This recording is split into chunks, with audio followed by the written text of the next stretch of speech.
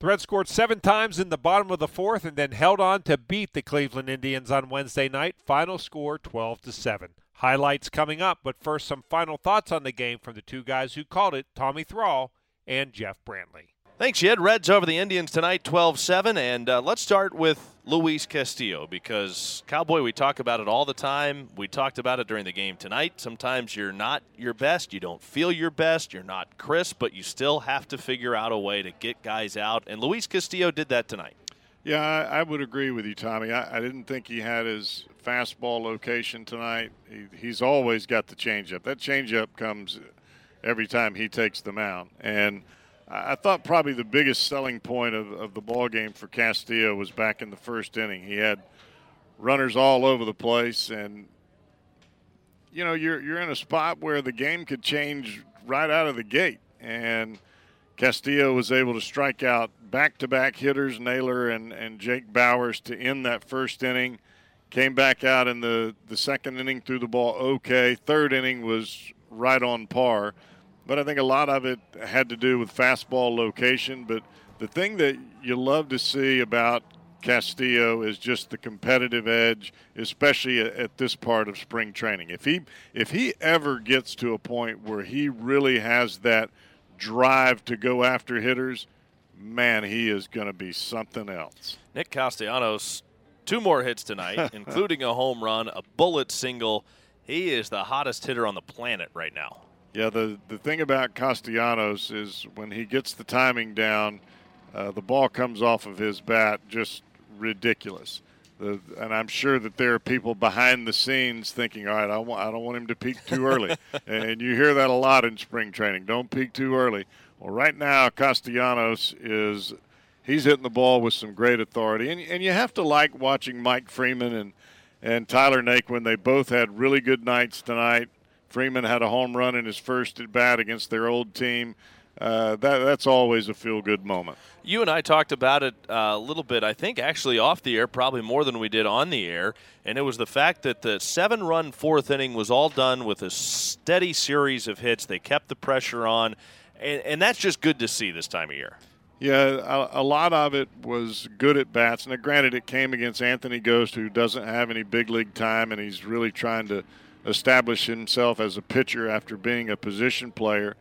But I think that there were a lot of pitches that goes through that you could have swung at and gotten yourself out, and the Reds were able to put together good at-bats, draw some walks, hit some singles.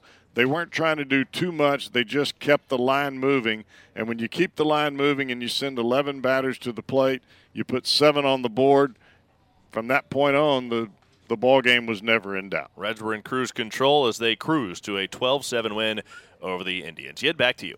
Now to the highlights. Luis Castillo made the start for the Reds on Wednesday night, and he loaded the bases with 1 out in the very first inning.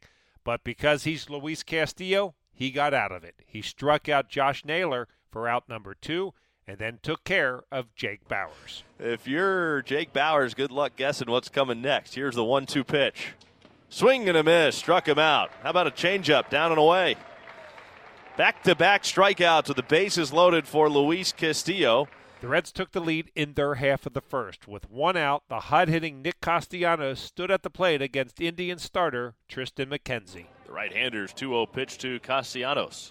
And he swings and drives one to deep center field. That is way back there and way gone. Just to the left of the batter's eye.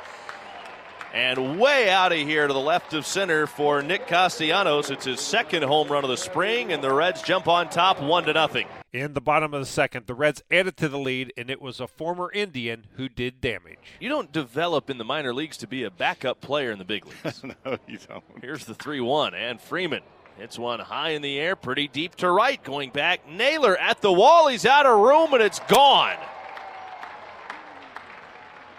Mike Freeman climbs one out of here to right. A solo shot, the Reds' second home run tonight. And it's now 2-0 Reds. Castillo pitched a 1-2-3 third inning, and his day was done. 3 innings pitched, no runs, 3 hits, 2 walks, 2 strikeouts. The Reds had a big chance to score in their half of the third, but failed to cross the plate. With the bases loaded and 1 out, Tucker Barnhart and Scott Heineman both struck out swinging. The Reds did tack on a bunch of runs in the bottom of the fourth off the Cleveland bullpen. They loaded the bases with no outs against Anthony Gose, and Jesse Winker brought one run home the easy way. Gose gets the sign set, and here it comes. High, ball 4, and Anthony Gose has walked in a run. Jesse Winker heads to first, home from third Freeman. Naquin to third, and into second Cuthbert.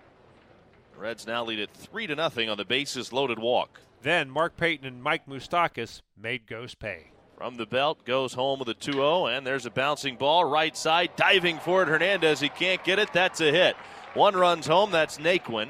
Around to third, Cuthbert is holding, and Winker into second. An RBI single by Payton, and it's 4-0 Reds.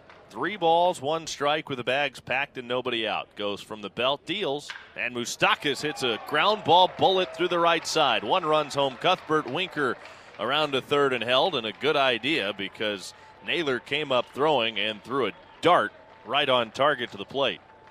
The Reds will get 1 more, and they continue to go station to station, back-to-back hits, but the first 6 Reds have all reached in this 4th inning. And Carl Willis out to the mound, pointing to his bullpen, and that's it for Anthony Gose. That was the end of the day for Gose. Kirk McCarty was next up, and Eugenio Suarez became the 7th straight batter to reach base. 2-2. Here comes. And it's a bullet into left over short. That's a hit. 1 runs home, and again, station to station as Payton goes into third and gets the stop sign from J.R. House, but Winker scores. And it's now the first 7 Reds in the 4th inning have reached. They've scored 4 times in the inning. It's now 6-0 Cincinnati. It's another rope off the bat of Eugenio Suarez. It's not a home run, but it drives home a run, and that was a screaming liner into left field. Tucker Barnhart then made an out, but he got a run home. Here's the 0-2, and Barnhart hits it off the barrel, but lofts it into center field. Mercado will move under it. The catch is made. The runner at third, Payton, will tag up and score. Barnhart is the first out of the 4th with a sacrifice fly to make it 7-0 Reds. Then it was Scott Heineman's turn. The 0-2 pitch. Heineman grounds it sharply under the glove of Ramirez at third and down the left field line. Around third to score is Moustakas. Suarez around to third and into second with an RBI double, Scott Heineman. If you are left-handed and I am Scott Heineman, you have nothing for me. And I mean, that has been this whole spring training. Boy, the confidence that you see in Heineman, just the body language when a left-hander comes in, I mean, that'd be like me running after pork chops. I mean, he's killing it. Killing it. Mike Freeman brought home the 7th run of the inning with a ground out to second base. That made it 9-0 Cincinnati. Cionel Perez took over on the mound for Castillo, and he put a couple of guys on base in the top of the 4th, but got out of it without a problem. But that wasn't the case in the 5th inning. He loaded the bases with 2 outs, thanks in part to an error by shortstop Eugenio Suarez. Graham Ashcraft then replaced Perez, and he walked a run home, then hit a batter, and that forced Cleveland's 2nd run to the plate.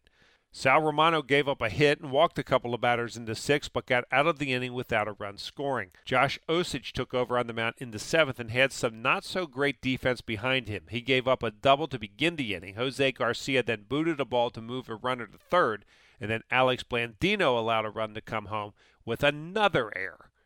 1 out later, Stephen Kwan got an Osich pitch he could handle. Long look in by Osich. Checking second, the pitch. Fly ball hammered into center field, going back Naquin. He won't get it. It's going to go all the way to the wall. 2 runs will score, and that'll be a double for Stephen Kwan. Boy, Kwan is not a big fella at all. He is very short statured, not really built up, not a stocky guy. But he is straight on time with this pitch right off the barrel. And if you hit it over the head of Naquin, you have crushed it because Naquin can run a little bit. He was right on it, too. Naquin was. He had a good read on it, right in line with it. He reached out, tried to make the catch. It was just beyond his grasp. Osich then gave up another RBI base hit, and all of a sudden it was 9-6. The Reds got one of those runs back in the bottom of the 7th. Tyler Naquin started the inning with a base hit, and then Nicky Delmonico did his thing. Straight up in the outfield, very shallow in center field. And that's going to hurt him because that's going all the way to the wall, left center field. And Naquin is turning on the afterburners. He is rounding third. He is heading on to the plate. And the Reds are in double figures, 10-6 now, Redlegs. Delmonico got one out over the plate he could really handle, and he hammered it. The Indians scored another run in the eighth off Art Warren. In the Reds' half of the eighth, Nicky Delmonico came through again, this time with the bases loaded. Here's the 3-1.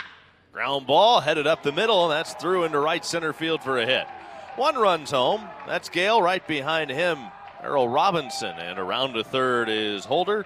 That's a 2-run single for Nicky Delmonico, and the Reds further their lead. It's now 12-7. Here are the totals. For Cincinnati, 12 runs, 17 hits, 3 errors, 10 left on base. Cleveland, 7 runs, 10 hits, no errors. They stranded 16 base runners. Time to hear from Reds manager David Bell. Hey, David, Castellanos seems to be hitting kind of his groove, but he did leave early. Was that just nothing left to prove, or was there anything wrong? No, he's fine.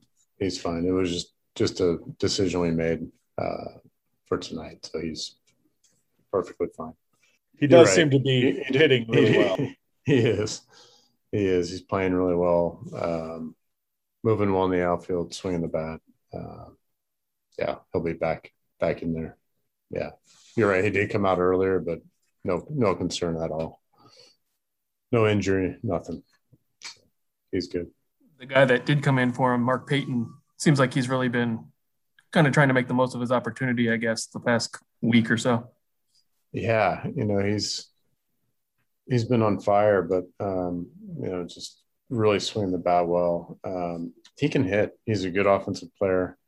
He has a lot of confidence at the plate and in his ability to. He knew he was a little bit off, maybe the first week of camp, and he knew it was just an adjustment away. And he asked for some extra at bats in a B game, and really since then he's really been locked in. So it's nice to see, and it's nice to see someone that knows himself that well and has that much confidence at the plate. What did you think of Cionel Perez? He continues to really impress. He got a couple runners on, but I mean, he's had a great spring. He's really shown us what he's able to do, shown his ability, and really, exceeded expectations just, with his arm, with his commanding of his pitches. And, like I said, he's doing everything he can and having a really nice spring. Thursday, the Reds travel north to surprise Arizona to take on the Texas Rangers. Right-hander Jeff Hoffman makes his 4th appearance of the spring for the Reds. He's given up 5 earned runs in 7 2/3 innings of work. We'll be on the air with the pregame show beginning at 8:50. First pitch is set for 9:05.